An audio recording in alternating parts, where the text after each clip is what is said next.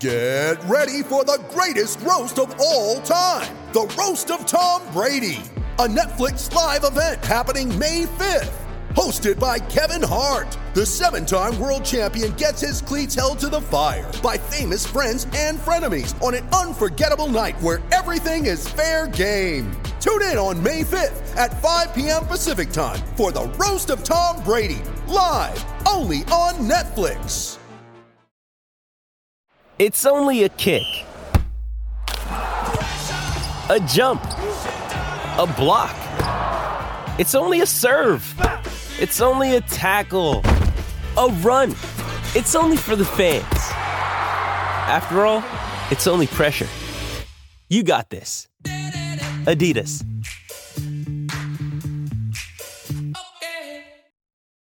You ready? Showtime.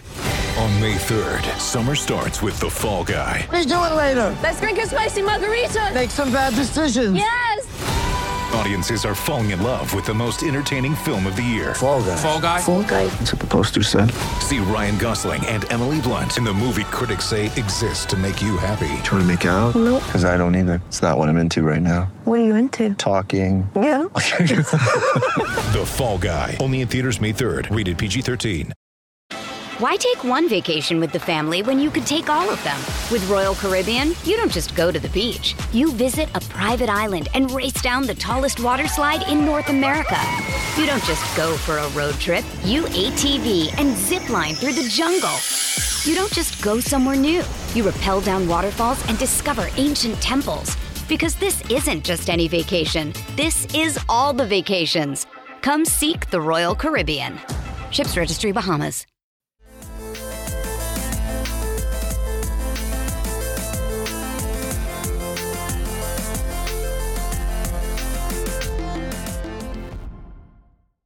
Hello and welcome to Islanders Anxiety from the Lighthouse Hockey Podcast Network. My name is Dan Saracini. Joining me on this evening via Zencaster is my friend Michael Leboff. And Mike, we have 3 games to talk about, 2 more losses and a win. And those might be the only Islanders games for a little while. They and the rest of the league, for the most part, have been shut down. And their next game is next Monday. But the way this season is going, that will also feel like it's 10 years away. And then once it's played, it'll feel like it happened 10 years ago, even though it'll be the next day. Because that's just the way this season has been. It's just been one series of start and stop games that just sort of like appear out of nowhere and then are completely forgotten about. Funny how predictable this whole thing was too, with the, look, I'm not saying one way or the other if it was the right decision or a wrong decision. It was just very obvious that when the Islanders went through what they went through, they were going to end up getting the short end of the stick of this whole thing. And yeah, there are other teams too that can definitely make that gripe. Ottawa, Pittsburgh, and San Jose. It's like spilled milk, I guess, at this point. But it's worth pointing out that when Matt Barzal tested positive for that before that Detroit game, it was almost like just glossed over that the Islanders were then going through their second COVID issue of the season, and nobody in this whole mess, the fact that the Islanders played 4 games with 9 AHL players doesn't really make the appearance or get talked about at all by anybody except Barry Trotz, who I was actually really appreciative for what he said. I guess was it after the Vegas game or the Detroit game, whatever it was, or before one of those games where he said that that them and Ottawa were kind of the guinea pigs of this whole thing, because it's a shitty feeling. Like it is shitty that knowing that as soon as things start to go south for other teams, the NHL is a little bit quicker to react. And I get that it's obviously a much bigger problem league-wide right now than it was for the Islanders, but that doesn't really change the fact that if you look at if they are quote unquote looking at each team on an individual basis, now that we've seen how they've reacted to the other teams, you kind of look back and like, it almost feels like how the Sabres had that goal called back wrongly against the Rangers that would have tied the game a couple weeks ago. It's almost like right. The NHL is the the Islanders should get some version of that. Like, yeah, we kind of screwed up, and we're sorry, but that won't come. But yeah, that's my first. That's I'm a cynic, and that's how I'm feeling. Well, these other teams are all getting shut down. Yeah, no, and I mean, I think we're all feel fair to. It's fair for us all to feel that way, because it does seem very odd. And I know this is very petty, but like every time I read an article about the league shutdown and stuff, I'm always looking to see if the Islanders are mentioned, and they are almost uniformly never mentioned. In fact, in those articles, if people talk about Ottawa, that's always the first one, and then maybe sometimes you get a San Jose reference. Pittsburgh is almost never mentioned because nothing phases the Penguins. All they do is win, win, win. And they just end up, they're almost in first place again now because the world sucks. And this is how it works. And Penguins will always win no matter what. But the Islanders are almost never mentioned. And the fact that, they're going through essentially went through a second bout of this before, the league decided, okay, well, let's take a pause. Really, really shows stuff. And nobody seems to mind that they, again, played those big important games with, again, like you said, a lineup half full of AHLers. And, again, Barry Trotz has said, like, that's just kind of how it's been. And, everybody's kind of gone through it and nobody felt bad for us. And we're not going to feel bad for anybody else because they ended up using that to their advantage against the Bruins in a game we'll talk about in a second. So, yeah, it's it is kind of a shitty feeling, but well, he's right. Like during that whole stretch, he kept saying like, look, we just got to find a way through this. No one's going to feel sorry for us, because the assumption then was, oh, well, this is how they're just going to handle everybody, right. Like, so when it comes our turn to play a team that's depleted, like they did play against the Bruins, the Islanders would be on the, the shoe would be on the other foot. And it was, and then after that game, if coincidentally or not, the Bruins were shut down like 12 hours later. So were they fed to the Islanders just to, appease Barry and Lou maybe, but it was just, it is a little frustrating because it's like, it's just that's a big part of that whole outbreak, and the timing of it was such a huge part of what's gone wrong with the team in terms of the stuff that's out of their control. And there's like a laundry list of issues. If would we be moaning about this if the Islanders had a better record or sitting like where the Hurricanes are? Probably not, but they're not. And when your team's not good, that's what you do. You complain about your team not being good and try to look around the hockey sphere to find out and places to blame, and so you can feel sorry for yourself. And that's what we're doing, because look, the Islanders do have plenty of excuses to feel sorry about themselves for. And yes, we'll talk about these games that since we've last talked, were kind of a good it seems that this happens a lot, but they were a good microcosm of the season at large. Oh yeah, no, definitely. I do agree with that. Well, like all the way down to the COVID, all the way down to Barzal. Yeah, no, it was crazy. Absolutely. For all of these little details, and we talked before we came on about this Red Wings game that we both kind of forgot actually happened. Feel like it happened 2 weeks ago. Nope, it was just a week ago, and the Islanders lost 2-1. That was the game where Matt Barzal was taken off. He wasn't in warmups, and Andrew Gross had a very weird tweet saying, he would be very surprised if Matt Barzal was a healthy scratch because he had a 6-game point streak going. And it was like, I don't think he's not out there because he's a healthy scratch, dude. I think it's probably something COVID related. And sure enough, I guess he tested positive and he was stuck there. He may still very well be stuck there. And if Matt, if you're listening to us in Detroit, good luck. Hopefully you're on your way home for Christmas. Yeah, they don't know. I can't imagine. Yeah. The Barry Trotz quote for him was, I don't. Someone asked, I guess Gross was like, any update on that? He goes, no, because I don't know where he is. I don't know where he is. That's not his Home Alone 5. He's worried about the guys who are here now playing. And Barzal not playing obviously stinks. But the Islanders stunk in that game. It was a very, very bad game. They really, you never say this when you talk about the Islanders, but like they played a very lazy game. Just they couldn't clear. They couldn't take the body on anybody. It was pretty bad. And I mean, they were only down 2-0 deep in the third period when Anders Lee scored to make it 2-1. And you thought, all right, maybe they can, steal a point here. But like Josh Bailey tried to pass behind him and it ended up going right to some Red Wings player. And then Pajot with like a couple of seconds to go was kind of one-on-one with a guy breaking. He's in the zone. He's got a shot, and he shoots right into the guy's skates. Like, come on, guys. What are we even doing out here? Sorokin was great. He made 37 saves in that game. He was fantastic. And, like, if you look at the underlying numbers, they're actually closer than they appeared, but that was not a fun game to watch. It was just really bad. And you know, teams have games like that, and that's just going to happen. And the Islanders were not like that in the next game, which we'll talk about in a second. But boy, that was just a demoralizing and dispiriting evening of hockey.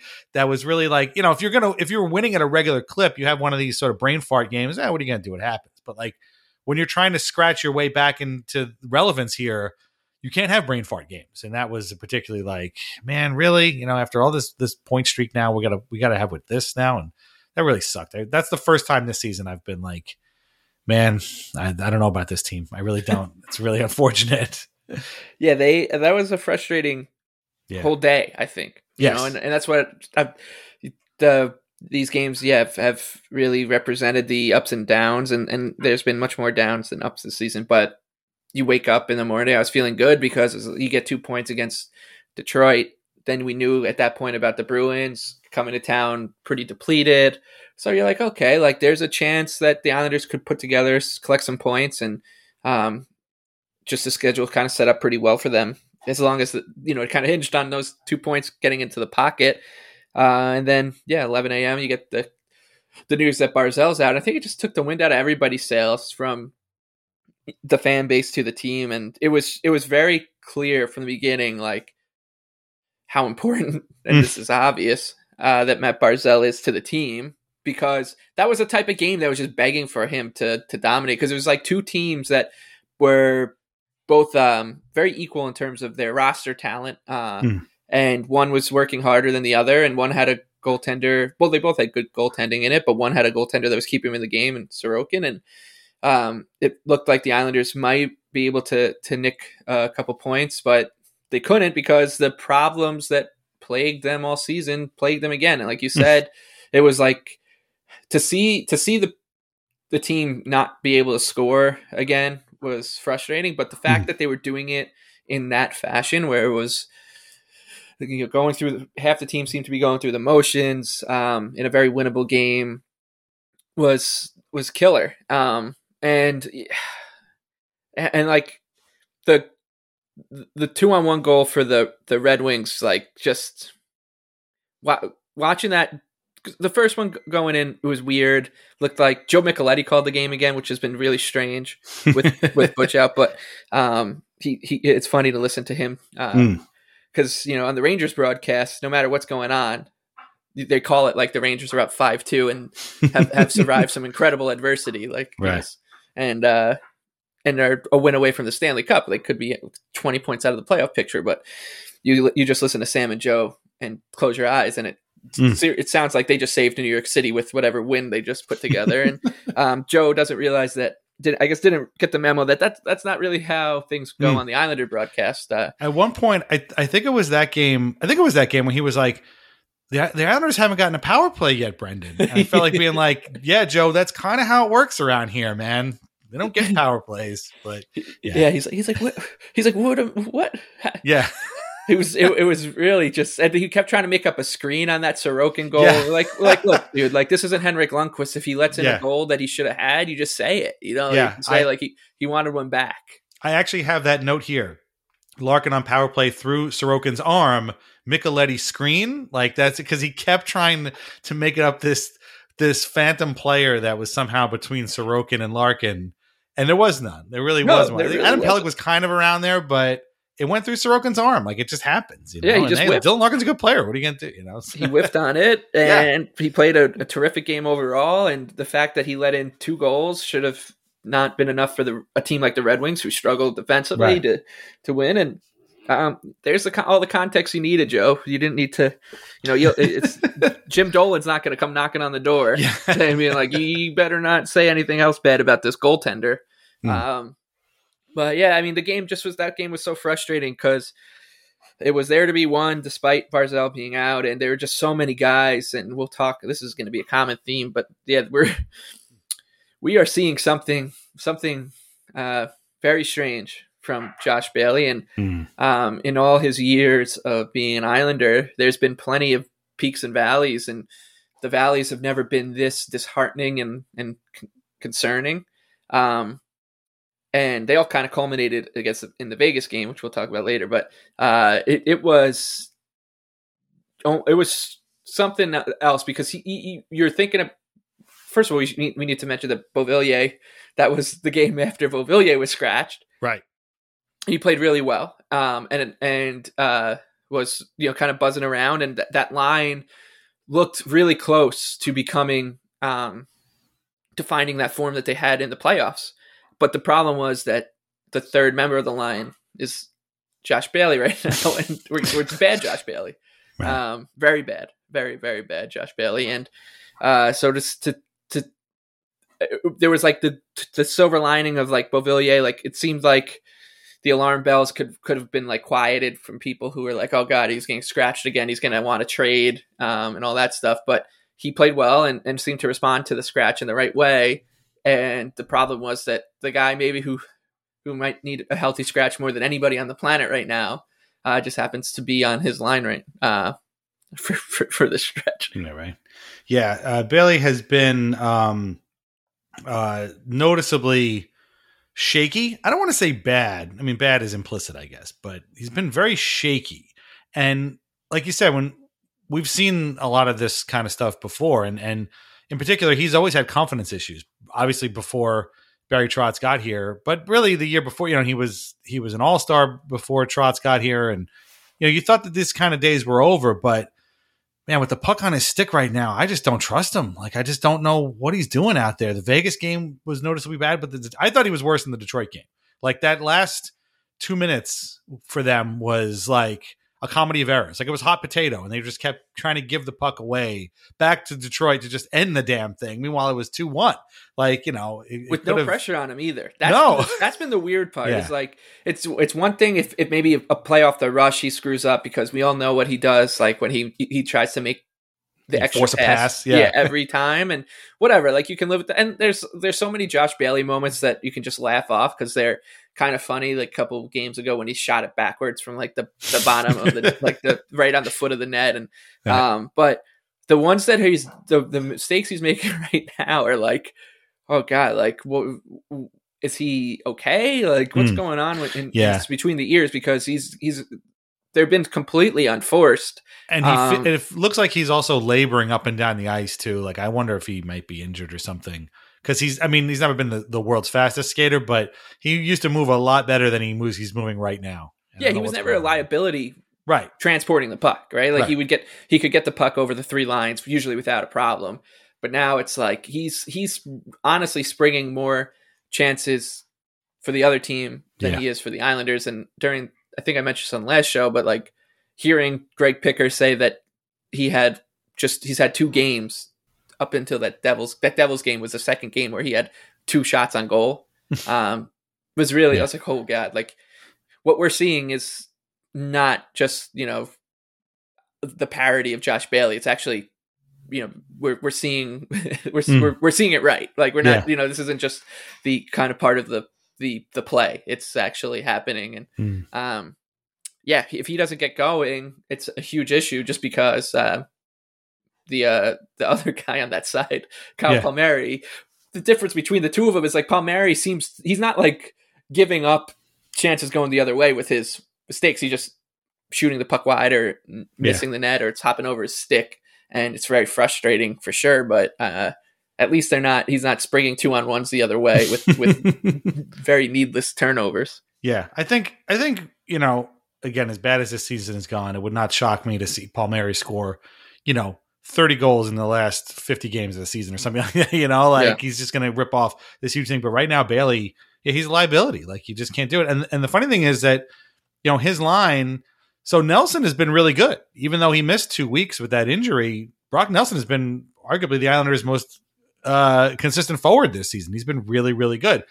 And Beauvillier, as you mentioned, he was scratched the game before the Detroit game, because he had gone 13 games without a point, comes back against the Red Wings, is noticeably good in that game. In fact, he had a back check at one point that was really impressive. And you can see he didn't score. Obviously, only Lee scored. But you can see that things were going, his brain was sort of trending in the right direction. He had a good game despite being kept on the score sheet. Now, in the game that was after that Detroit game, the one against the Bruins, that might be the Islanders' best game since that Winnipeg game that we've talked about ad nauseum on this thing. They were really, really good in that game. They had a lot of jump right off the bounce. Clutterbuck scores in the first period. They got a little bit sloppy afterwards, but and then the Bruins turned it on in the second period, but the Islanders withstood, and Beauvillier scored on the power play. That was his first point in 15 games. It was crazy. Which are also Robin Salo's first NHL point. Zach Parise was in front with the screen there. There were chances kind of both ways, but Sorokin again, Varlamov played in that game. He made 40 saves. And so they needed every one of them because he was really good. The Bruins were really good, but the Islanders took advantage of a Bruins team that had no Brad Marchand, no Patrice Bergeron, no Jake DeBrusk, bunch of the guys. It was basically Taylor Hall, Charlie McAvoy, and Nick Foligno out there trying to bring the Bruins back. Taylor Hall, did we talk about this last week? Man, Taylor Hall, I don't know. That guy, he is invisible. I think that MVP year is starting to look more and more like the outlier. Like it's sad, dude. Like, I don't know what's going on. Everybody loves this guy, but boy, that game was almost over before I was like, holy crap, Hall is out there? Like, I didn't even realize he was actually playing for the Bruins. That's how invisible he was. Like, his name just was never mentioned once on the broadcast. It was crazy. And I'm sure all the people on hockey Twitter who were just besides themselves when their team didn't acquire him at the deadline for how could more people picks. Not have traded for Taylor Hall? I can't believe this. I'm sure they're all saying, "Whoops, maybe I was wrong," because that's what they always do when maybe they misread a situation. It's weird because you think he's the perfect fit for that team. Sure, too. A team that is just begging for someone in the middle six to step up and pot 18 to 25 goals to take some pressure off those three guys on their first line. And I remember in the playoffs, I think it was game 2 on the Cizikas game. I remember him, he was just skating down the wing, and he had a good opportunity, but he skated himself out of it. And I was like, this guy he just seems like he's probably a little broken. And from that point on, I wasn't as scared of him for that entire series as I thought I was going to be. Every time David Pastrnak had the puck on his stick, I was, bricking it. But every time Taylor Hall had it, it was like, we might as well be Chris Wagner. He's an interesting case, and somebody that, all the people out there who were really upset with their local general manager for not paying whatever the Buffalo got for him, paying more than that, or they should probably mea culpa a little bit, but they won't. Yeah, I don't know. I don't know what's going on. I mean, and I don't know, maybe he had COVID before or not. Maybe he's okay, still recovering. But I thought it was very weird. I was like, oh boy, here we go. Here's his breakout game, and it just never materialized. But the Islanders played really, really well in that game. There was some 4-on-4 play, and Varley came within just a few seconds of a shutout when Mike Riley just sort of flipped the puck towards him, and it kind of fluttered over his glove, and that was about it. And Brendan kind of hilariously was like, and now the only thing left to get is a shutout for number 40. And then Mike Riley scored immediately afterwards. So that was actually really funny. But anyway, but other than that, the game was really good. Again, they traded chances back and forth, and the Islanders came out on top. And it was a pretty darn good game for them. Especially considering how just awfully poorly entertaining that unentertaining that Detroit game was. The Bruins game was like a revelation. It was really good. And you know what? I'm sorry the Bruins didn't have Marchand and Bergeron. They did have Pastrnak. I forgot about him, but I'm also not sorry because the Islanders had to open up UBS Arena with Otto Koivula manning the third line. So I'm sorry, I'm not going to be too broken up about it. But so that was a good one, and that was an encouraging one. And again, combined with the games before the Detroit game, where the Islanders have put together a bunch of points, you could see that they were maybe starting to turn things around. So here comes the Vegas Golden Knights and our friend Robin Leonard. We'll get to him in a second because we're definitely going to park some time for him, as one prominent voice would say. But again, the game was pretty good. I thought they went right with the Golden Knights the whole time.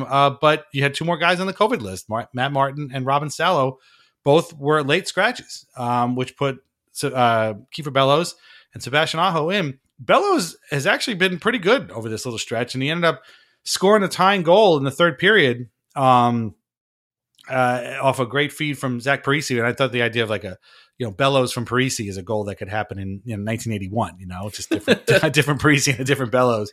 But I thought that was kind of cool. They almost took a lead on a Cal Clutterbuck goal, but it got called back because Casey Cizikas was 10 feet offsides. But then Pajot scored, and they did take a lead.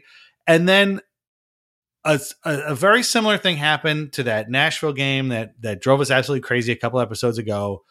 The dying seconds in the game, and all of a sudden there's the puck is behind the Islanders' net. All the guys got to do is look up and read the situation and play it smartly. And instead, Scott Mayfield this time, not Noah Dobson, Scott Mayfield rims the puck around the side, and it goes right to some Vegas player who sends it to Shea Theodore, who scores his second goal of the game. And that was it. With 45 seconds left, they did tie the game. That did tie the game, and so we went to overtime. So that makes it a little bit better than the Nashville game. But of course, the Islanders didn't do anything. They had the puck the entire overtime, didn't score, and of course, in the shootout, they lost because they always lose in shootouts. And that was it. And so what went from being 2 points went down to 1. And it's like, yeah, okay, 1 point's better than none, but come on, man! Like, this is the kind of stuff, and this is why what you said before was 100% correct. This is a microcosm of the season, and that it's. Yes, they're being hit by injuries. Yes, they're not playing to the best of their ability all the time. But then it's just these mental mistakes that just are costing them points night after night after night, and it's really, really frustrating to watch because it's like Scott Mayfield, like he was so good in the playoffs because he was so aware and he was like so hyper, he had like spidey sense, like he was able to anticipate plays and jump on pucks and score and set up offensive plays that he had never done before. And now all of a sudden he's just kind of blindly giving the puck away to the other team with 45 seconds left to go in a game where you've got a 1-goal lead. It's like, dude, what are you doing? Like, and this is a week after the Nashville game, and Noah Dobson did the same thing. And so it's like, oh man, it's very frustrating to watch. And it's really been that kind of season this year. It's just, if it's not them, if it's not these forces, it's themselves. And it's really driving me crazy. Yeah.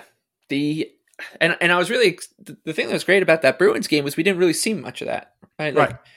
They really seemed to buckle down those mistakes. I was there with my wife Emily, who's a Bruins fan, and she was not thrilled about even going after the Bergeron and Marchand news, but we went anyways, and she's been pretty lucky charm for the Islanders when they play the Bruins somehow.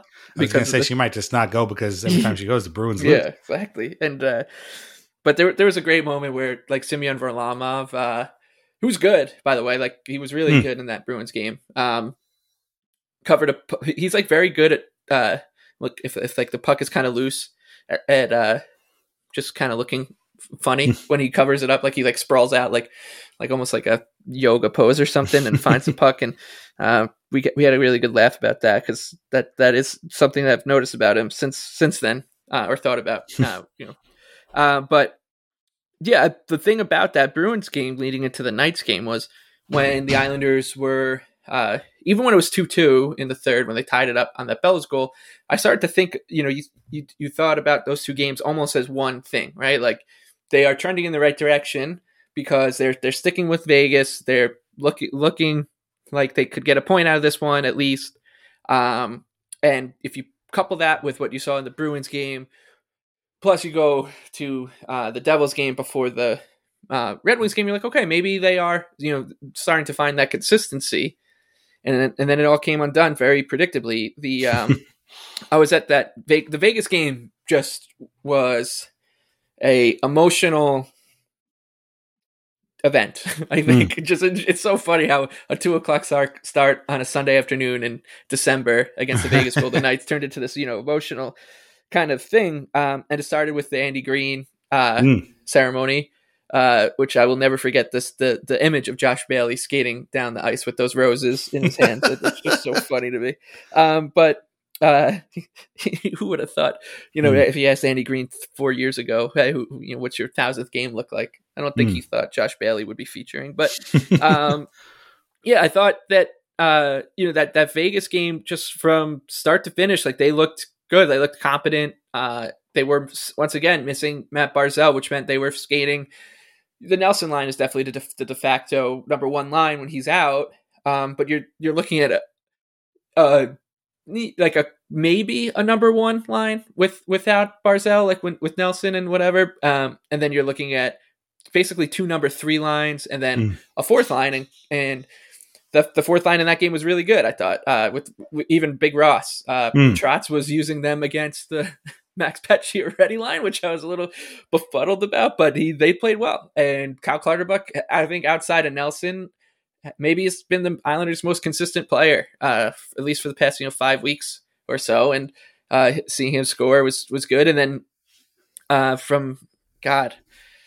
the Islanders scored that first goal that got taken back, the Clutterbuck one. And my friend Eric, who came to the game with, we both were like, all right, that's a point. Thank God we're going to get a point out of this game. That's all. That's honestly, it was a classic. You would have signed up for a point before the game, right? But knowing what happened, you're disappointed by a point kind of game. They took it away and we're like, shit, we just jinxed the point. And then they score again. We're like, oh, we're getting a point. That's great.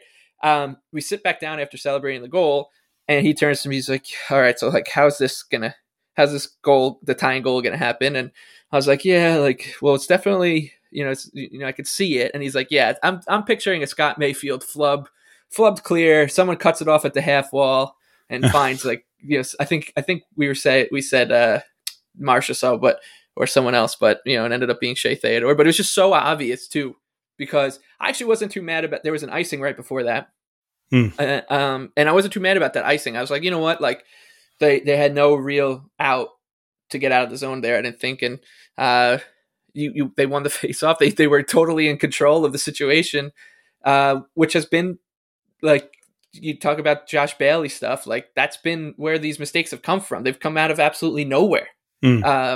They were the Dobson one, this one, and a lot of those Bailey plays, including in this game, which I really like. Yeah, the Mayfield play was bad, but I don't really know if Bailey completed more passes to the Islanders or the Knights in this game. And then there was a great, kind of 3 or 4 minute span where he passed up a golden opportunity to shoot the puck. It was coming in our direction, so I think it was the third period. And then people got on his case. Then he turned the puck over, and then his next shift, he had it was a power play. Next shift comes out there and has no angle whatsoever. Fires a puck right into someone's skates. Gets the puck back and then fires it once again at Robin Lehner. So you just tell he's so rattled out there. He's making the wrong decision at the wrong time, basically every time he's on the puck. But he's the one who's doing it the most consistently. But there's a lot of players who are doing it at horrible times, and that's what we saw out of Mayfield. To really just like I said, an incredibly emotional day, because you start with the Andy Green thing, who, by the way, has also, I think, been pretty solid for the Islanders the past few weeks. He's just he is exactly who Andy Green is, right? Like, he just plays a very uneventful style of hockey, and it works. And it's been working decently past few weeks. I was saying earlier, like, I feel like he's like the type of guy you give him a list of groceries at the supermarket, and he's going to get every one of them. There's going to be no problem. Like, no more, no less. I didn't know where I didn't know this aisle is. Like, he's going to get every single one. And these were on sale, so I bought 8 of them. That's what my usually thing. Why do we have these boxes of Devil Dogs? Oh, they were on sale. Okay. Yeah, no, he's getting exactly what's on your list. He's doing it in the most efficient way, and he's coming home, and that's going to be it. The big shop is over for the week. So then you go from that to the Robin Lehner tribute, and then you throw in what happened during the game, and it's just like you just all over the place in that one. Yeah, it was a very exhausting game. I thought Chara was actually not too bad. Yeah, in the 2 games. I mean, I don't want to say it because it's like I don't just want to jinx him, and also I'm nervous like when Salo comes back and Polak comes back. I'm like, I kind of hope that Chara's not playing so well that he's not the guy that's the odd man out. And every time they get hung up in their own zone, I look and there's number 33. He's always the one in the center of it every single time. But he did seem to be a little bit less noticeable on that end in the last couple of games. But yeah, it was frustrating. And, again, the Knights came in super hot. I think they had won 4 or 5 in a row. They were coming off a 1-0 win, I think, over the Rangers the night before. Or maybe I might be misremembering. But, they had chances to win and they didn't. And again, one brain fart kept them from winning. And that's just kind of been the story of the season. But as far as Robin Lehner goes, it was a cool moment. He's said all these cool things. He had that great tweet where he shaved off his beard. They had the video tribute, which you and I talked about before it actually happened. And he kind of touched his Long Island tattoo on his neck. Is this the first time a player has ever returned to a team that let him go in free agency and came back with a tattoo of that place on his body somewhere? Like, I don't remember anybody ever doing that, coming back and being like, yeah, I got this tat right here of this team I don't play for anymore. So, yeah, that was kind of weird. I thought it was really, I mean, I used to get pretty frustrated at like things like this when the Islanders are bad. So like, I don't really care that it's, Brad Lukowicz is back in the building or whatever, like it's just not that big a deal. Like I want to see the Islanders win. Like I'm not here to see that. Like, and then when there is some like success, these things become better. Like they become kind of nice little tangents along the journey of rooting for a good team. And yeah, this was a game that I really circled on the calendar for 3 seasons now, basically. Yeah, I was going to say, it's taken so long to get here. I'm not surprised. And it was, it was really nice. And I think the best part of the whole thing was that when it happened, like everybody was waiting. You could tell everyone was waiting for it because the TV timeout started, and as soon as it did, Lehner skated off to the boards like he would normally do in a break, but the crowd just rose. But even before, like as soon as the it could have been the PA announcer being like, "Hey, just be aware of pucks and sticks that could fly into the to the crowd," because he didn't even say anything yet. You could just tell the mic was turned on because there was no music, and everyone just rose out to their seat. And look, the Islander fan base is, I guess, a little unruly. Could be a little polarizing, I guess, if you're on the outside of it. And there's one guy who really understands where we're coming from, maybe better than anybody, and that is Robin Lehner, and he did it in 1 year. Like in one thing too, people forget is he was not good in like the first 3 years before, or the last 3 years in Buffalo. Like, so Lou took a calculated risk signing him. He first, and also Lou doesn't really get much credit for that signing, first of all, too, which is a great move for him and Lehner. And he comes in, his lights out basically, and the juxtaposition of that and the Tavares game too, which I remember Lehner having like a wry tweet after that game too, because he was in goal for the Islanders. He might even mention like, "Oh God, like I hope I get better treatment if I ever come back or something." But it's so funny because they talked about that for it was in the news cycle for 4 days maybe after the Tavares thing. The mayor of Toronto, they wanted to throw a parade of John Tavares Day, basically, and and like there were some people talking about the Lehner thing, but it just wasn't even close. And it was mentioned in like that was like really nice to see, and good for Lehner and whatever. But nobody really ever mentions the fact that like the connection, like if we do connect with you as a fan base, like you just watch how the crowd lights up when they show Darius Kasparaitis, who played for the Rangers. Like they still love him because they connected with him. Like this is what people kind of miss about this fan base and like misrepresent about it too. I mean, it was a really, really nice moment. I was really happy to be there. It was, and then the first goal went in, the Nelson goal off the skate. Yeah. And I was just like, you know what? I kind of hope that none of the goals that get by him tonight are clean. Islanders win 4-3 on 4 deflections off shin pads. But he was definitely mad at himself about that Bellows thing because he Bellows was. kind of just launched it past him. So me and my buddy were like, that was him giving us one, I think. He's like, he's like, I'm going to get both teams a point here because I know that the Islanders really need it. And, I'm a part of the Knights. But yeah, I mean, it was you couldn't hear it's so funny that when the Tavares one happened, you couldn't hear anything on the tribute video. You couldn't hear what they were saying. And there was like that really awkward point where they were like showing his like charity video work, like work of him, like helping kids maybe who were sick or whatever. And people were like booing because no one was looking at the video. Everyone was looking at him. And then it was the complete opposite with Leonard where you still couldn't hear it, but you couldn't hear it because everyone was cheering so loud. Yeah. And it was nice. I mean, it's just something that, one of those probably like one of the high points of the season so far because the other high point of the season was a 2-0 shutout against Winnipeg 6 weeks ago in the Bruins game.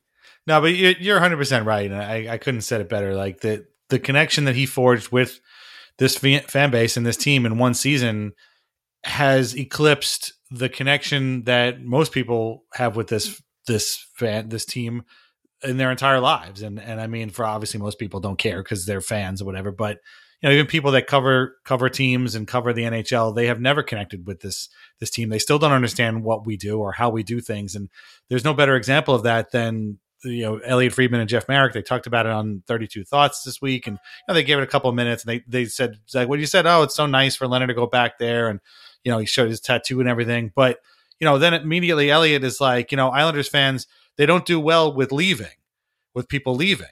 And I was like, well, now hold on a second. Here we're talking about celebrating a guy who left and came back, and he's getting this, this kid glove, red carpet treatment. Kyle Oposo left as a free agent, came back and got cheered. Franz Nielsen left as a free agent, came back and got cheered. Matt Molson left as a trade and then a free agent, came back and got cheered. Calvin DeHaan came back and maybe not got cheered, but he certainly didn't get booed either. These are guys that have left and were not cast as villains immediately. Seems like we just have a problem with one guy leaving and everybody else is we're sort of okay with it. Like we kind of understand the circumstances. We're not morons. Like we get the circumstances. We understand why these guys stay and leave. And we understand why one guy left. And we understand why we're still mad at him. And they'll never understand why we're still mad. And they're still complaining about it. You talked about people, that was in the news cycle. They were still complaining about it this year when the Leafs played here again against a team that had 9 friggin' AHLers in the lineup. So I don't know who you think you beat. And I mean, I think Islanders fans had a reason to be pretty angry in that game. But, I just found it funny. He's like, oh, they have a problem with people leaving. No, we had a problem with one guy leaving. A lot of other guys seem to be okay with leaving. I mean, how the minute he retires, Kyle Oposo is going to be at a game at UBS Arena and he's going to get a huge pop. Like it's one of I'm surprised that Franz Nielsen hasn't happened already. Like maybe it'll happen later this year. But I just thought that was kind of funny. Yeah, it's like I said, like they just don't understand. And the sad thing is they've had so much time. Yes, the past 2 years to get to know the fan base now because the Islanders have been one of 4 teams left. Yeah. Right. So that means you're covering 4 teams, plus whatever the Leafs are doing in the offseason. So 5. Yeah. When it's all said and done, and they still just missed exactly what is going on. And it's because I thought one other thing that was great was that his wife came too. Like when do you think Matt Sundin brought his wife back when he came back to Toronto the first time after he left? Dude.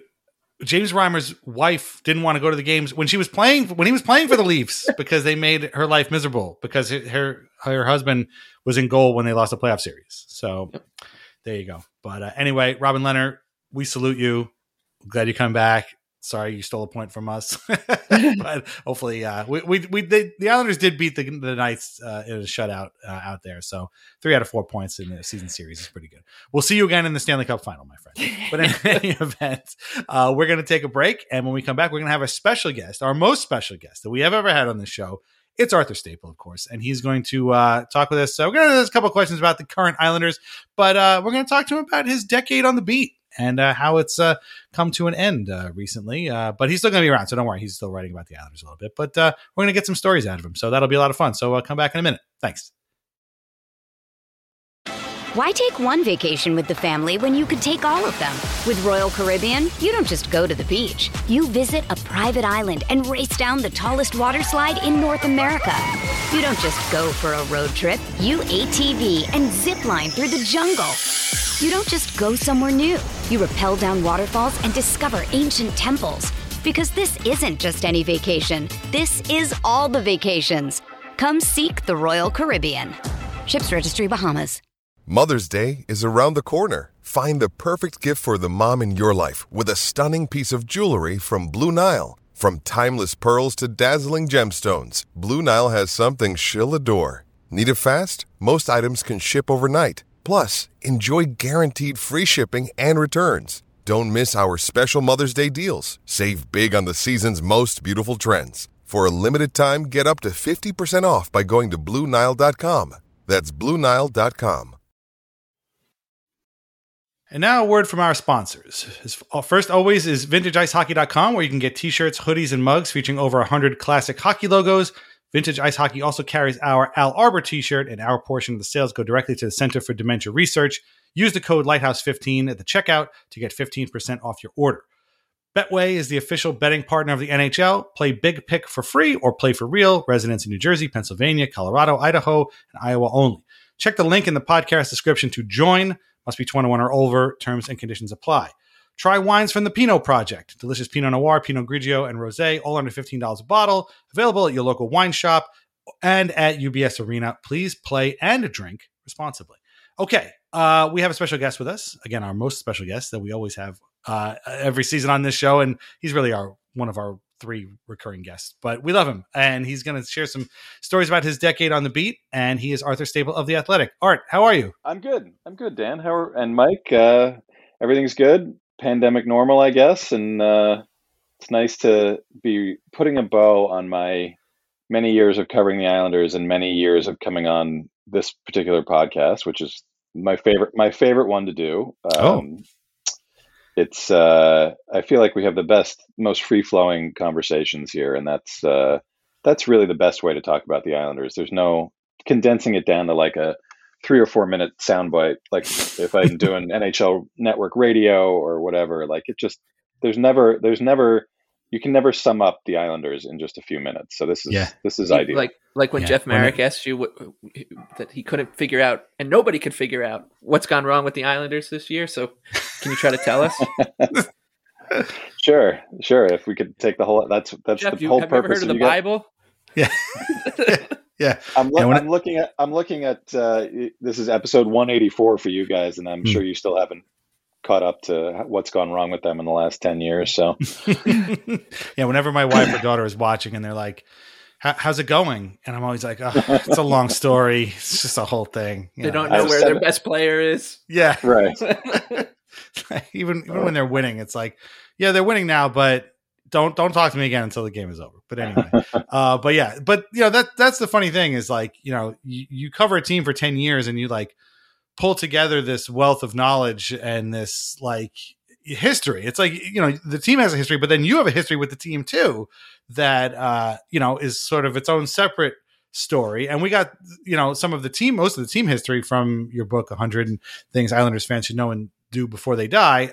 But we are going to try and mine some personal stories coming up soon. But first, let's talk about the current team first, because they are on a break and it has been just an absolute circus shit show of a season so far, as Mike and I covered in the first part of the show. But, it's the one thing that struck me that's really funny is that this has been a season of like stops and starts. So like they had the 13 game road trip. And even at the time, Barry Trotz was saying, the road trip isn't the problem. The problem is like we have a game once every 3 days. We have 2 games and we have off for 11 days and we have and now they're paused again. They don't have any games for the next couple of days. They're playing actually a week from yesterday. They play on Monday in Buffalo, provided that game doesn't get canceled too. But at the same time, you can almost make the argument, or definitely make the argument, that pauses have helped the Islanders in the last couple of years. They obviously came out of the first pandemic break, hit the bubble, and just went completely crazy. And then last year they had a 56 game season where they did really well, and after that break and went all the way to the semifinal too. So like, but now they've been kind of gaining momentum. So how do you think that this pause, even if it's just a week, will affect this team this year, because it seems like breaks have just absolutely killed them amongst other things this year. And I don't think this is really going to help them, unfortunately. Yeah, I'm going to disagree with you. I just feel like I'm going to go with your original theory, which is pauses help this team. They've got the best coach they've had in the last 35 years, a guy who clearly knows how to use those pauses to his advantage, and he's got a lot to chew over right now, even if it's only a few days. I don't think he's sitting around going to be opening Christmas presents or playing Santa this year. He's in serious mode, and they're that much closer to getting Matthew Barzal, who I presume will be at least out of COVID protocol by the time they get back. So that's obviously at least out of Detroit, I hope. Out of wherever he is, right. Stuck on I-70 or something in the middle of the Midwest. But and then Ryan Pulock ideally would be closer to being back. I don't know how much closer, because if he's not skating yet, I don't know if he's allowed to skate during this break. It's Lou Lamoriello, so I'm sure whatever he's doing to get closer to getting back, he's doing, whether it's allowed or not. So I think that part of it is good for them, and not completely reminiscent of 2 years ago, when they came back from the long pause and magically had a healthy Adam Pelech to kind of help them get through the bubble, but in a kind of a smaller scale version of it, and they're going to need everybody they have, because they've played the fewest games of anybody, so that means you're going to see a very condensed schedule for them when they get back going, and games that are going to be stuffed in to the former Olympic break in February. So I think in general it's a good thing for them. They're an older team. Those guys always need rest. I think there's a couple guys who, Kyle Palmieri, Josh Bailey, guys that are nearing the 30 game mark of the season with one goal. I'm sure a little bit of a mental break is probably good for them. So this will help them, I think. Whether it's enough to help them out of the hole that they're in is completely other story, and maybe that's your next question. But I think in the short term, this is going to help. Yeah, I was going to say, it's hard for me to say this because, unlike years past, you haven't been in a locker room and been able to talk to these guys and kind of get a sense of, you hear them say something, and maybe you get a sense of something else from the way they're saying it, but. They have dug themselves quite a hole, and they acknowledge that. But I mean, do you get the sense that they are sort of teetering on the brink of some kind of, awful season? I mean, I'm not saying that they're going to tank or anything. And obviously some guys have been fantastic. Brock Nelson, Anders Lee, I think has really been good. And Sorokin obviously is fantastic every time he plays. But do you think that huge problem that, the fact that they're in last place in the standings is kind of weighing on these guys mentally at this point, with all of the other stuff that they've had to deal with, even if it hasn't been their fault? Again, it's nobody's fault. Ryan Pulock got hurt or whatever, it's the COVID thing, but it's just do you feel like they're kind of, it's really, they feel like they're carrying a rock uphill here? Is that the sense that you're getting? Back in normal times, I think you look at some teams that eventually got over the hump, and I'm thinking specifically of the Lightning of kind of the mid 2010s. They made it to a final, they made it to a couple of conference finals, and then they had a season, I think it was 16-17, where everything just fell to pieces. Didn't make the playoffs, had a couple of key guys hurt early. They looked awful, and it was kind of, they weren't going to rebuild, they weren't going to sell off any of their guys, they just sucked. It didn't go right. And obviously they turned it around in a pretty dramatic way, but I think those seasons happen to good teams. I'm an old timey Ranger fan as a kid. And, when they got Mark Messier 30 years ago, I don't want to go wax too poetic about the Rangers, but everyone thought, they get Mark Messier, they've got great team in the early 90s as the Islanders were kind of fading a little bit. And then they missed the playoffs in 92-93, the Islanders' big year. And turn around and win the Stanley Cup the next year.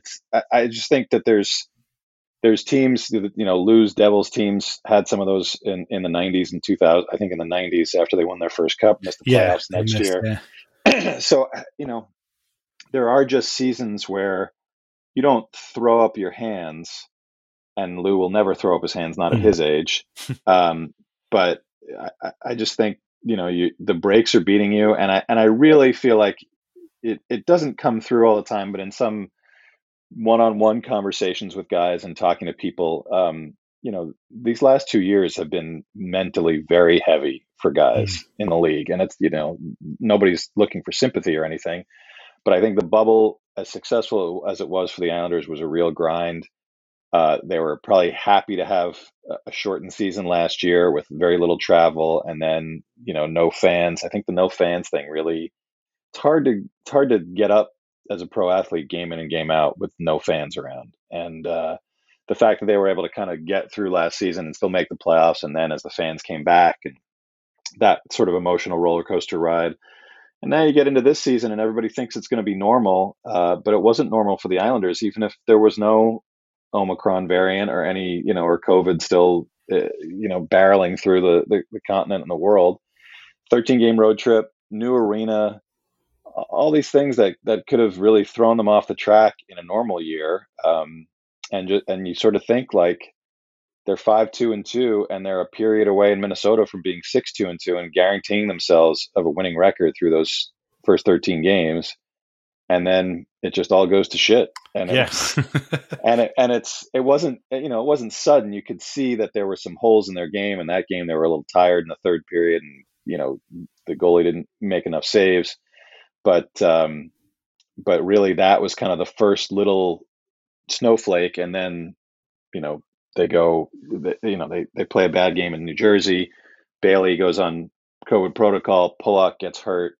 And then then it's a giant snowball rolling downhill, and it's incredible how the little, one bad, good bounce or bad bounce here or there, and suddenly they're feeling a lot better about themselves. And I think playing through 2 seasons of the pandemic and the kind of the mental grind of that, and the way that they play, all kind of conspires to say, like, when things start to tip back into the negative and into the red a little bit, they can really go into the red, because you don't have a lot of reserve. I think none of us have any reserve of mental strength about anything. I certainly don't once I get to this time of day.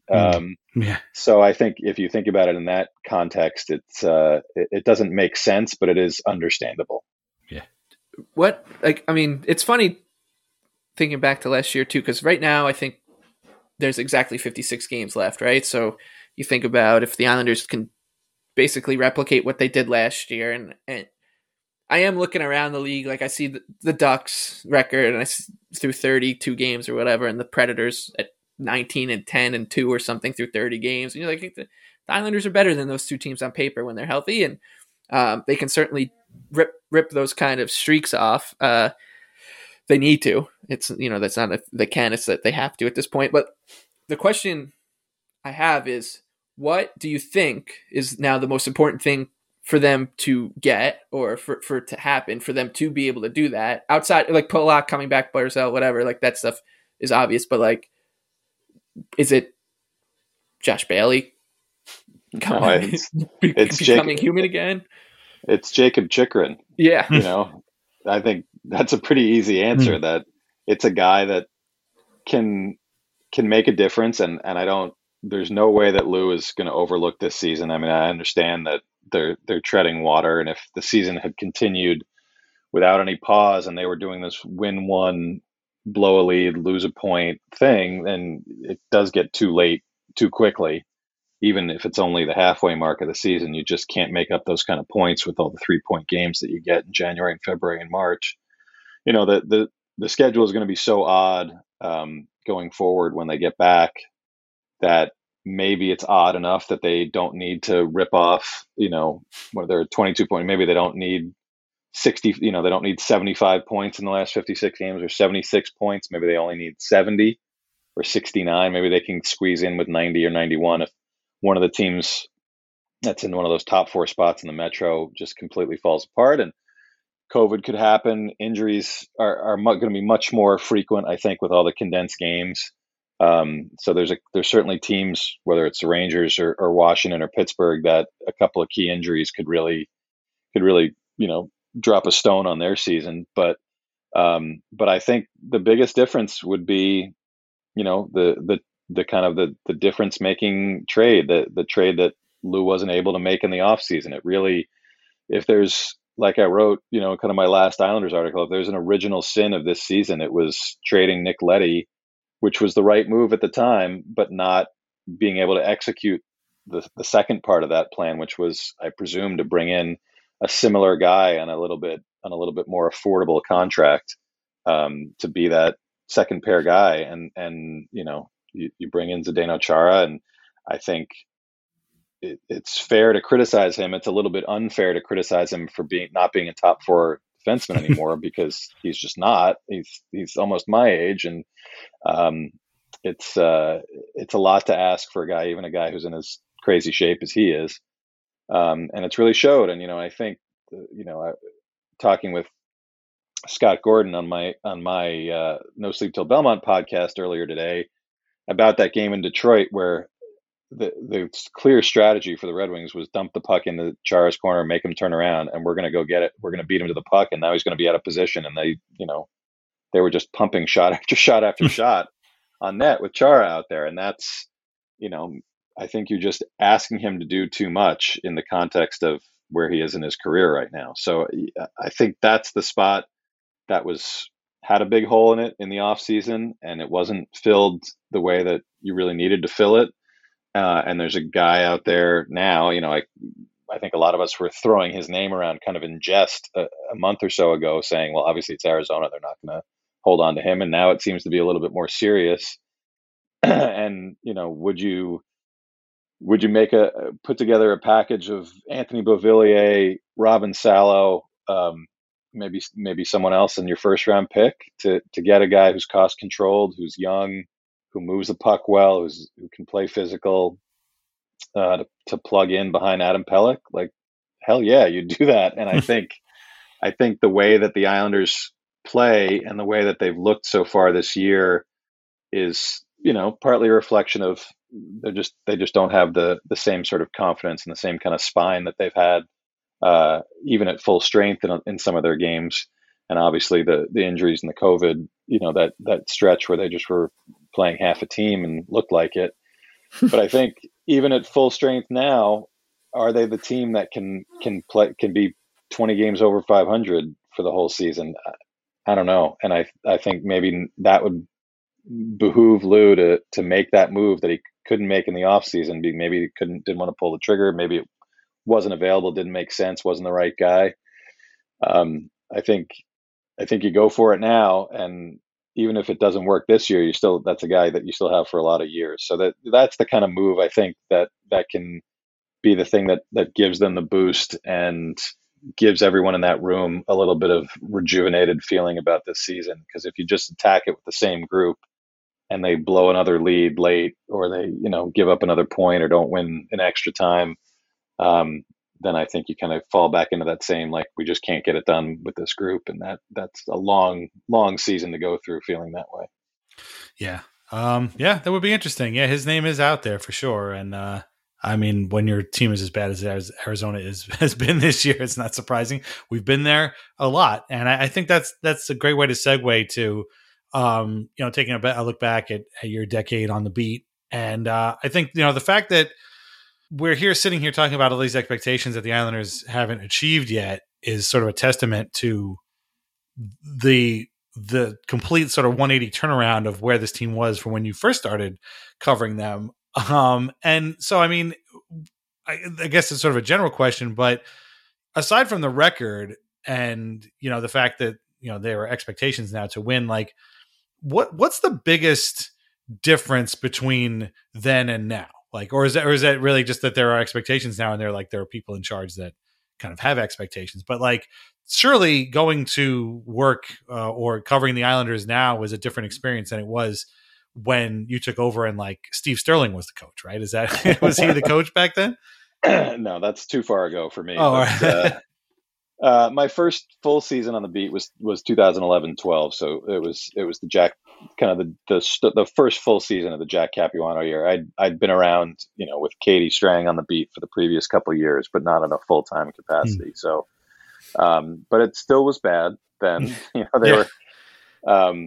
were not a good team. They had some good pieces, and Garth Snow was doing as much as he could, maybe not perfectly, but more good than bad given the constraints the budget constraints from Charles Wong, not just with the roster, but with his front office.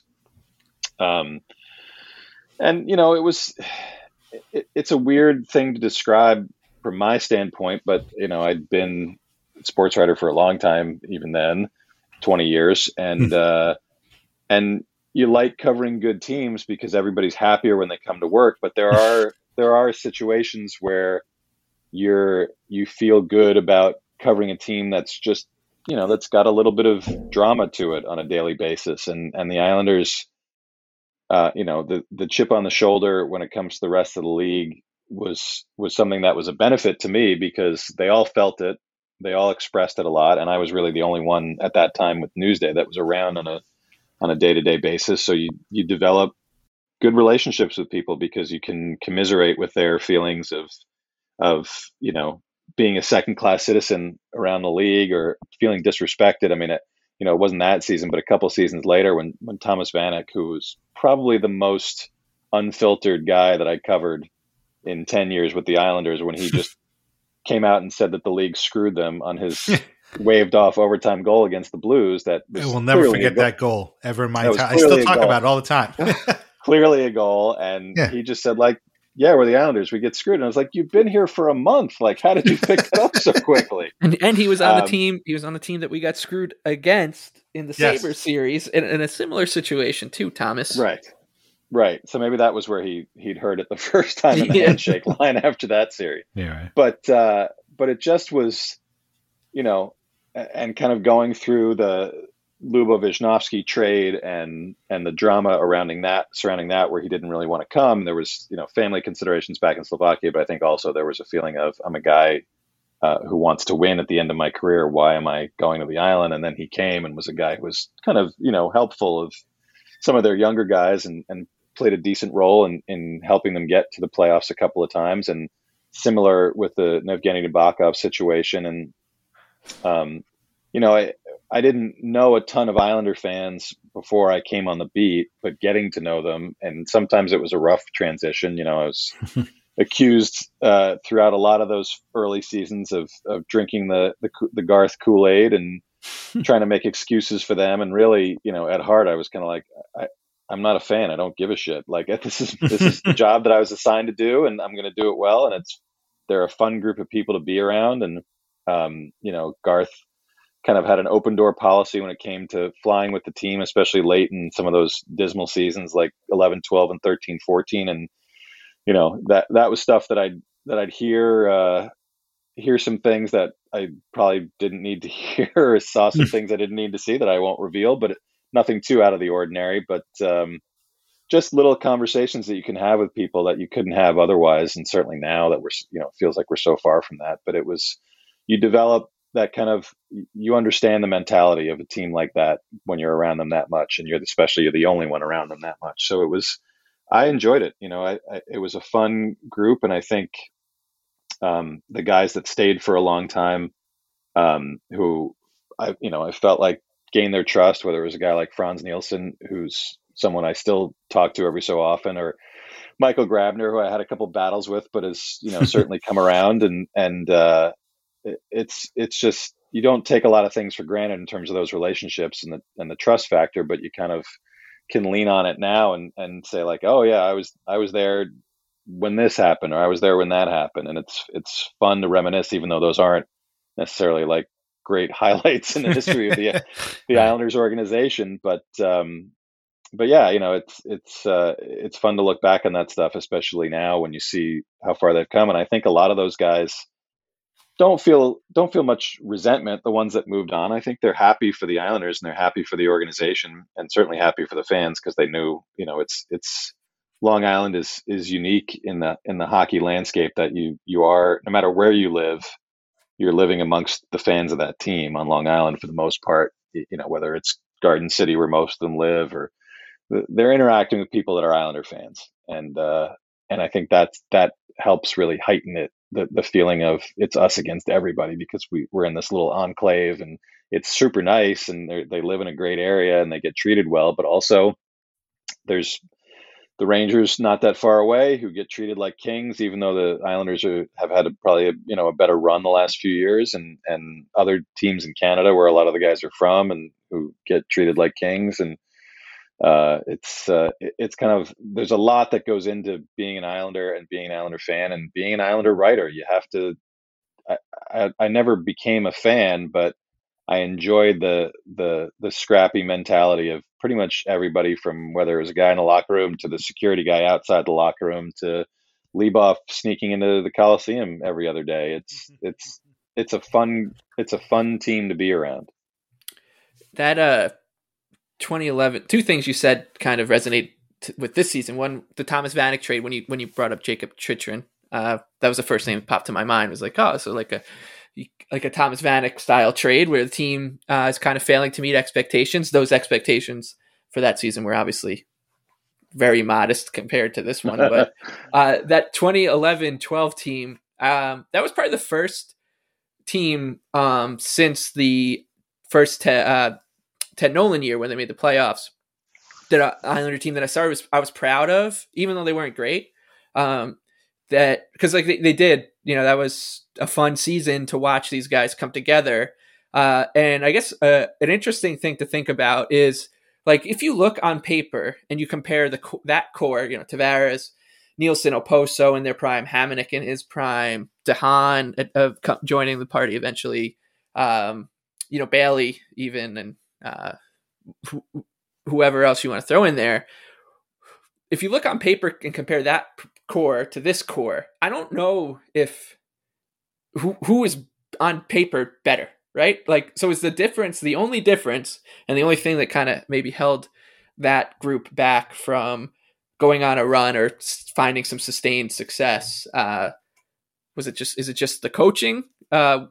Is it that, that they didn't have maybe the right complementary players? They had Brian Ralston scoring 3 goals and crying his way out of town, and Dylan Reese playing 40 games a season. But like, is it, whereas this core has had much better kind of fringe players? Like, what do you think is the difference between that one that couldn't get over the hump and this one that did, or is coming close to at least? I think a lot of it is just the right mix. They brought in some veterans, and you could see the reasoning behind bringing in a guy like Brian Ralston. I think where those teams that, with Garth with a very limited front office, you have a team with a big front office, you have guys that work the, kind of the grapevine. They know, you don't just say like, oh, that guy's a character guy because he's been in the league a long time and he won a Stanley Cup. You know exactly what kind of character you're getting.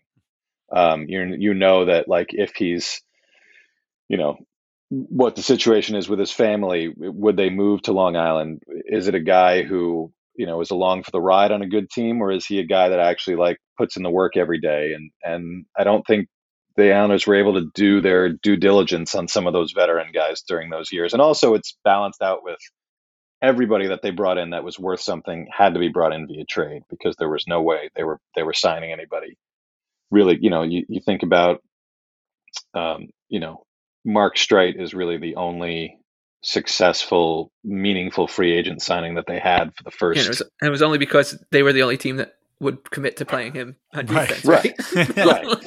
Where everybody saw him as a wing, and maybe like, why am I signing this 28-year-old guy who's been in the NHL for a year and a half? And it's still digging a little deeper and having to use some, an evaluation skill that Garth is very good at, but also you don't need on a bigger market, bigger budget team. You can cover up those mistakes because you sign more guys, or you have a deeper prospect pool, or you have more scouts, you have more assistant GMs, whatever. And I think the foundation was starting to be there in the shortened season, and I think guys like Nabby and guys like Lubo had the right attitude of jumping right in and saying like, well, I didn't want to come here, but like, once I'm here, like, I'm here. And I think they both took a lot of the tension out of the room with their attitude. And I think that was a turn for the way that Garth viewed the veterans that he wanted to bring in. And then, the pinnacle was really 14-15, obviously, which that was a team that I think is probably the most skilled Islander team of the last, I don't know, 35 years, maybe 40 years. It was a team that you really believed if they hadn't froze up in Game 7 in Washington, that they could have done a lot of damage. And now that I'm back talking to Ryan Strome every so often, that year comes up a lot because it was a big year for him. It was kind of his first full year in the NHL. He was playing on Tavares' wing in that playoff series and had a really good series. And he was, I think everybody on that team, it was the Kulemin Grabowski first year, the Boychuk Leddy first year, Yaro's first year. There were a lot of different pieces, but I think they had the right, I think a guy like Boychuk is kind of the same lineage of a Nabby or a Lubo guy where he's just loose and says like, I'm here, didn't want to come, but I'm here. Screw it. We're going to have a good time and we're going to be a good team. And that was really the thing that helped turn the corner. It turned back a couple of years later because of a few different things, but that little stretch of from 14-15 and 15-16, those were teams that could have laid an incredible foundation here with a play here or a play there, and we've talked about it ad infinitum, and it's a thing that always gets kind of glossed over. But in 2016, leading games 3 and 4 in the third period in Brooklyn against Tampa, if they hold those leads, they're in the conference final, and who knows what happens. It's the Penguins, and that was they were at the kind of hitting their stride a little bit, but I think there's a lot of different outcomes to various storylines that really drag them down the next couple of years. And it's funny, I was listening when you guys were talking about how the hockey world still views the Tavares situation versus Robin Lehner or whoever else is going to is coming back to UBS or coming to get a welcome back. And I think Travis Hamonic is another guy, by the way. Thank you, Mike. I knew there was somebody I was forgetting. Travis Hamonic is another guy who came back and we all cheered him. But anyway, I'm sorry. Yeah. No, it's just one of those. When you sell a guy so hard as the savior and the hero of the team, as Tavares was, and was that guy for almost a decade, really by far and away the best player, the most important player, the leader of the team. And he rejects, it's very different. I laugh because, it's the knee-jerk reaction of some Islander fans when I posted my announcement that I was done covering the Islanders and as my main coverage, and I'm sure I'll be writing more Islander stories at some point in the future. But I think there was a lot of, not a lot, and some of it was very tongue in cheek, which I appreciate, but just that like, oh, you turned your back on us too. And I think that feeling is, has lasted a long time. Maybe it started with Kirk Muller around that era, and that's the vintage of Islander fan that we're dealing with. You guys those were your formative years as Islander fans, maybe a little bit later, but there's been a lot of important people that have said thanks but no thanks to the Islanders, and I think that's the thing that a lot of people outside can't understand about Islander fans and about this organization, that you don't know what it means to feel like you're a second-class citizen because they're in Canada and it's the number one sport, or you're a Ranger fan, or you're whatever, you're a Kings fan or a Hawks fan. You've had so much success. It's a terrible feeling. And when it comes back up and someone says, no, wait, I really, this is really hard for me. I don't, no one's going to care, nor should they. And I, so to me, it makes total sense that people would feel incredibly jilted by him, and that it's not going to go away forever, probably. Right. I mean, it could play the Leafs the day that the banner for the most recent cup goes up at UBS, and they will still boo the shit out of him. And there's no reason to believe that there's anything wrong with that.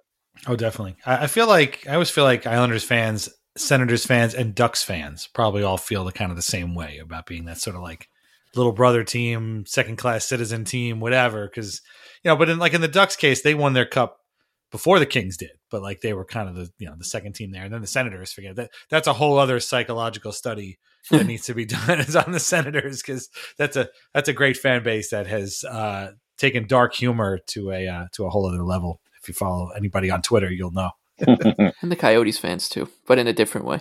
Yeah, that's true too. Is there somebody that you feel like you wish you had been able to spend more time with? Because I mean, there has been a lot of turnover. I mean, obviously you cover a team for 10 years, it's going to be a lot of turnover. But like, is there a player that you kind of wished had been with the team longer, only because he was so much fun to talk to and gave you so much good stuff, and might have been just a cool dude to hang out with? I mean, Vanek comes to mind pretty quickly. Like I said, just a completely unfiltered guy.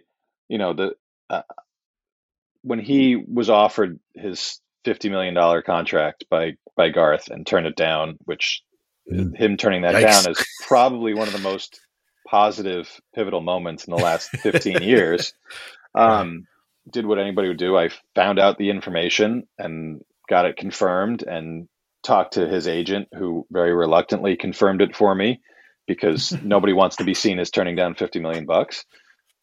And so I wrote it, and the next day we were in Washington, or a day later, and the Islanders PR guy who was there said like, "Oh, Vanek wants to talk to you." And I was like, "Okay." And I'm thinking like, well, this isn't going to be fun. And he came out of the visitor's room with his cup of coffee and his sort of like faux hawk and his scruff, very stern faced.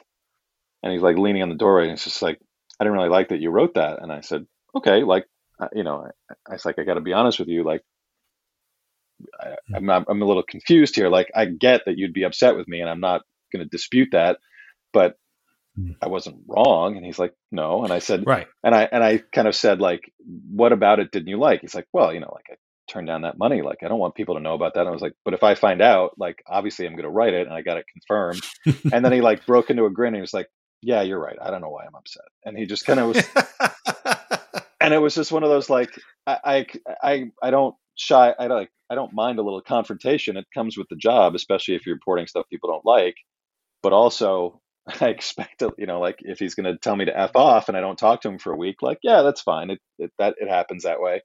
But it was 5 minutes. And he was like, "You're right. Who cares?" He just was like, he was just a guy who seemed to just be enjoying life as a hockey player. And that, to me, is a fun person to be around. There's probably some other guys that are more fringe guys. I really enjoyed talking to Dylan Reese a lot. 2 mentions for Dylan today. Wow, it's a big one. Just a guy who who probably didn't necessarily think he was going to have the longest NHL career, and obviously was not on a team that was particularly good, and that was part of the reason why he was playing. But still had a lot to offer, and was like a lot of fringe guys, had good observations about sport and the game and his place in it. But there's not a lot of room, working where I work now. I'm sure I could write the definitive Dylan Reese story and that people would love it. But at Newsday, where you're just trying to fill a certain space every day, not a lot of room for the Dylan Reese story. But I still enjoyed talking to him. And I don't want to like leave a ton of guys out, but I think there's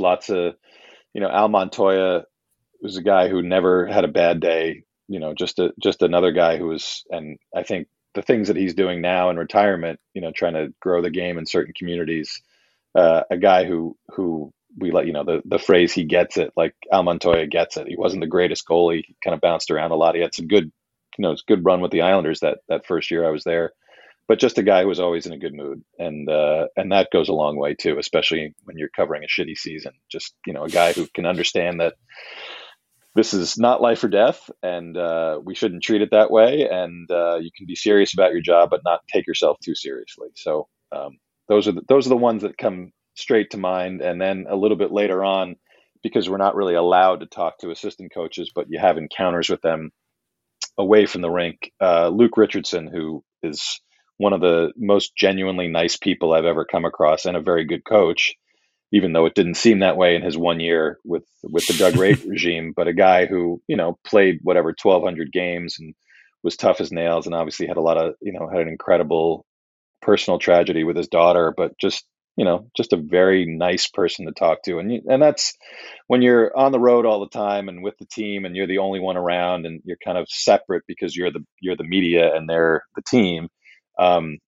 It's nice to have people that just, you can be oh, you're a person and I'm a person, and we're here together, and we're just going to have a conversation. And Luke was one of those guys too. That's very cool. I mean, again, you talk to so many guys, and, the Islanders have been kind of blessed with dudes I think that are like that. Like, there's very few kind of stories about guys who are just genuine assholes to people. That's true. That's true. And that is it, for better or worse. I'm sure most fans would have been like, Garth, please go out and get some assholes so we can have a better team. But it was important to him, as it is important to Lou and Barry, to have people that are, the high character, that sort of like cliche that gets thrown around. But I think when you're in the room and you see guys, whether it's a Johnny Boychuk who likes to keep things light, or guys who who treat the support staff well. I seem to recall hearing stories about, Mark Streit's brief captaincy, where, there were some guys maybe that weren't as such longtime members of that 11-12 team, who maybe weren't so inclined to give out tips after the season to the equipment guys and some of the game night crew. And Mark Streit made sure, not a guy you'd think would be a crack the whip guy, but said, like, these are the guys that allow us to do what we do. Like, everybody's going to contribute, and you're going to contribute a good amount, because it doesn't matter that we're a bad team. Like, this is what we do. And I think that was a guy, Tavares talks about Mark Streit a lot and how much he learned from him in such a short space of time. And I think that was part of it, that Mark is one of those guys who understands what it means to be a pro hockey player too. That's cool. One of my all-time favorites, as I have said many, many times. And certainly one of the best, like you said, of the last 10 years. And it never occurred to me that he was probably the most successful free agent they've ever had. And now that's both sad and also another feather in his cap. So there you go. This has been actually a ton of fun, and we could bend your ear forever, but you have a young family at home and Christmas to get ready for, so I don't want to keep you here too long. But I can't let you go without asking one music question. Well, first of all, I guess two music questions. A, are you going to keep doing the Islanders Daily Mix? I guess that's probably not going to happen. But the other thing is, so I watched the first episode of the Beatles Get Back documentary, which is great if anybody hasn't watched it yet on Disney Plus. And it's a lot like the Bulls Last Dance documentary, which is also great. And I thought, man, this is great. But also, I could list a dozen other teams that I would love to have wished that had this kind of, the kind of camera crew following them around and made a 6 or whatever part documentary of it. And the same with this Beatles thing. I'm like, man, this is great. But I'm not a huge Beatles fan. But if there was a film crew following Van Halen in 1983, I would watch that movie probably 100 times a day. No matter how many episodes it was. So if there was a band for which you wish there was a camera crew following them for, whatever it was, 6 months or something, and then, they unearthed this documentary years later to make 3 hour long episodes of it, what band would that be? And I guess what era would that be of that band? Whoa, that is a serious question. And I do not want to get it wrong. There's no wrong answers. Your opinion. There's no wrong answers. I guess it's pretty close in time frame for me. So I would probably say 70s, The Clash, when they kind of got together at the kind of the start of the English punk movement. I know that they're kind of the best known and not really maybe the most authentic, but for me as a kid, when I started to discover them a few years after that, when I was 13 or 14 in the 80s, that kind of blew, their music kind of blew my mind, and they seemed like interesting guys. And I did, in my brief music writing career, get to talk to Joe Strummer for an hour once. And he was fascinating. And that was a guy, and he passed away pretty soon after that, which was disappointing, obviously, on a lot of levels.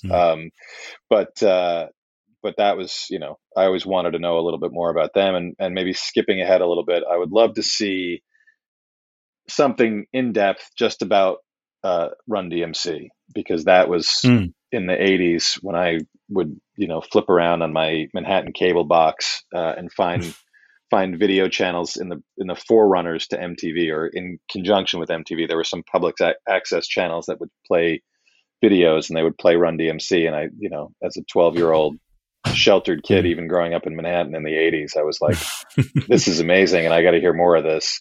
And I'm sure that there's some definitive works on them and how they got together. And again, much like the Clash, not maybe the most authentic representation of the New York hip hop scene as it was being born in the early 80s and late 70s.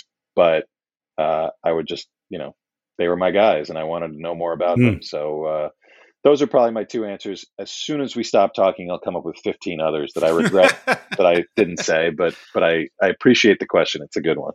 That's cool. Yeah. No, that, like I said, there's no wrong. Run DMC is a good one. We've heard now twice in the last week, Christmas and Hollis. And every time I'm like, I turn to my wife, I'm like, you've never heard this song? She goes, no, I've never heard this before. I'm like, are you kidding me? They used it in the Hawkeye show too. And actually, it's funny. My daughter takes a bunch of different dance classes, and one of them is hip hop this year. And I remember her saying like, oh, she needed to buy some shoes for hip hop class. I'm like, what shoes do you need to take a hip hop class? I'm like, the only shoes anybody needs for a hip hop class are the Adidas shell top white with the stripes on the side. Those are the Run DMC shoes. Those are the only shoes anybody needs to do hip hop. So I don't think she really appreciated it, but I was like, those are the only hip hop shoes anybody needs. I guess a pair of Air Jordans too, maybe. But anyway. Probably. But no, those are not the two I would have guessed. But I'm glad I asked that question.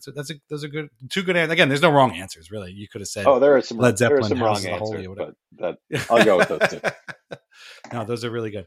So, all right. Well, thanks, Ari. We really appreciate it. This has been a lot of fun. And if everybody hasn't checked out Art's latest episode of No Sleep Till Belmont, it's the last one with Scott Gordon. These have been great. He's really, really, really in depth in his answers. Sometimes a little too in depth. You're just like, wow, there's a lot going on in these coaching decisions. I almost feel a little bit bad that I'm like, you get on the coach's case and you're just like, wow, there's a lot going on here. But he's been a great guest. I'm excited. Can you give us a hint as to who the next guest will be? Well, I don't in the next week. I don't want to break any news, but we've got a couple more episodes to come, and then I'm not sure what's going to happen with the old Islanders podcast. It's the juggling two teams for 7 weeks without a safety net took a lot out of me, and we have to see where the podcast situation is going to go. And I certainly don't want to step on Kevin Kurz's toes, and he's going to be our main guy, and he's already doing a great job covering the Islanders, and I think he's certainly going to be someone that fans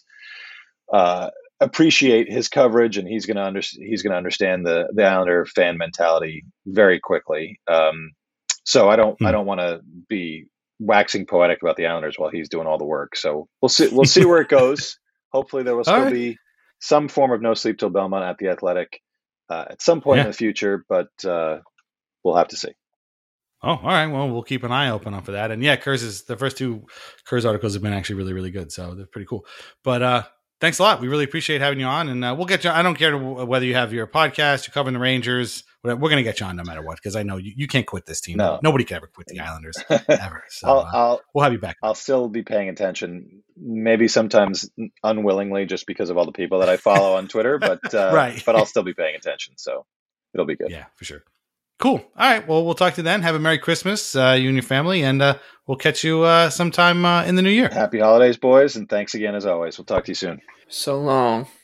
Thanks again to the great Arthur Staple of The Athletic for coming on with us. We always appreciate his stories. And if you ever get a chance to talk to Art at a game, you definitely should, because he's got a million great stories, and he's very friendly, and he loves to talk to people. So, which is a great attribute to have that I have never had in my entire life. So I always appreciate when I meet somebody who's like that. But it was great to have him on, and I'm sure he's got even more cool stories. And if you haven't listened to The Clash today, you should definitely go listen to The Clash, because they're always great. Okay, so that's about it. Again, the Islanders' next game is on Monday the 27th against the Buffalo Sabres. They have 2 games against the Sabres actually that week. They got one at UBS too, provided both those games don't get postponed. So we'll have to see what happens. What do you think about these 2 games? They got Buffalo, Detroit, Buffalo, and then somebody Edmonton. else. Then I think they play Edmonton. Yeah. Edmonton, and then right. they go on the Western Canada trip. Yeah, they have Edmonton at UBS on the 1st, January 1st, and then they go to Western Canada, and then they play in Edmonton on my birthday. So there you go. So yeah, what are your where's your head at right now with these games coming up? Like you were saying, the pause, and Art was saying the pause could be a good thing, and we'll know pretty quickly because Buffalo, Detroit, Buffalo. I mean, like they've had trouble with the Red Wings so far this season, but you can't really ask for a softer landing out of that, and hopefully that just instills some hope, and maybe Lou does the Thomas Vanek style trade at some point, because that would be exciting. At least that Vanek, 4 months was something else, and I was watching the game against Vegas the other day, and the play that Oliver Wahlstrom made behind the net to set up the Pajot goal, Vanek immediately came to my mind, not just because they wear the same number, but this is a guy whose shot is so well respected, but that if you give him your gap controls off, he can beat you with his hands too, and that's what he did, and his vision. And they're similar players, I think, in both their kind of, you can call it arrogance, I guess, but it's more confidence, but borderline between the two, and skill set. So, if they can win a few games right out of the break and kind of show Lou that, might as well take a swing here, that would be nice. Yeah, we'll have to see. I don't know what that's going to mean for, who goes in the other side of the trade, but. We'll have to see if something like that happens. I'm always afraid of trades like that, because then it's like, what happens if, the guy comes in and feels kind of like a lot of pressure to perform, and lift the team up, and, what if he doesn't? That would be a problem. So, we'll just have to see, but yeah, I guess you're right. It is a soft landing.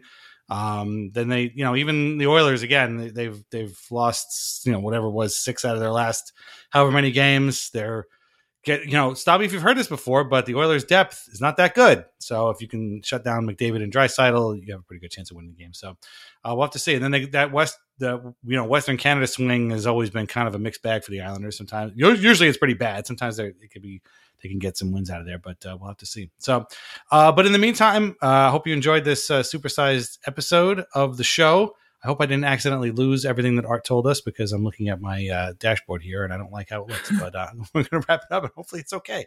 If you enjoyed it, great. If we lost our entire interview with Arthur Staple, well, I could tell you it was very good. So Dylan Reese was mentioned twice. Dylan Reese came up a couple of times. Yeah. So there you go. And some good Thomas Vanek stories. We haven't heard a couple of those in a long time, but we here wish you a Merry Christmas, a happy holidays. Hope everybody's families and themselves are safe and have a great holiday. Where can everybody find you on Twitter? The Big Lebowski with 2 E's. Follow Mike at the Big Lebowski. Listen to the Wonder Goal, which it was today or yesterday. You guys put out an episode. Yep, yesterday, and we'll have one Thursday morning for the Boxing Day games. Boxing Day games. And check out Line Change as well. That was today, right? Change, last episode of Line Change. Check that out. Maybe some local teams get mentioned. No spoilers here, but check them all out and read my work at Action Network. Read Lighthouse Hockey every single day for your most up-to-date Islanders news and discussion. Check out VintageIceHockey.com. Check out Betway. Check out the Pinot Project. Go see Spider-Man No Way Home. It's great. I loved it. Yes, it's a lot of fan service. Yes, you will see a 25-year-old Tom Holland fight almost 70-something-year-old Willem Dafoe. How it happens. It's great. It's funny. Go check it out. Lots of people already have, and you want to be part of this conversation. I promise you. And that's about it. And we'll be back sometime after, I don't know, the next bunch of games, whenever that is. And hopefully everybody can get back on the healthy side and finish this season out. All right. We will talk to you again later. All right. Thank you very much. Happy holidays. Bye-bye.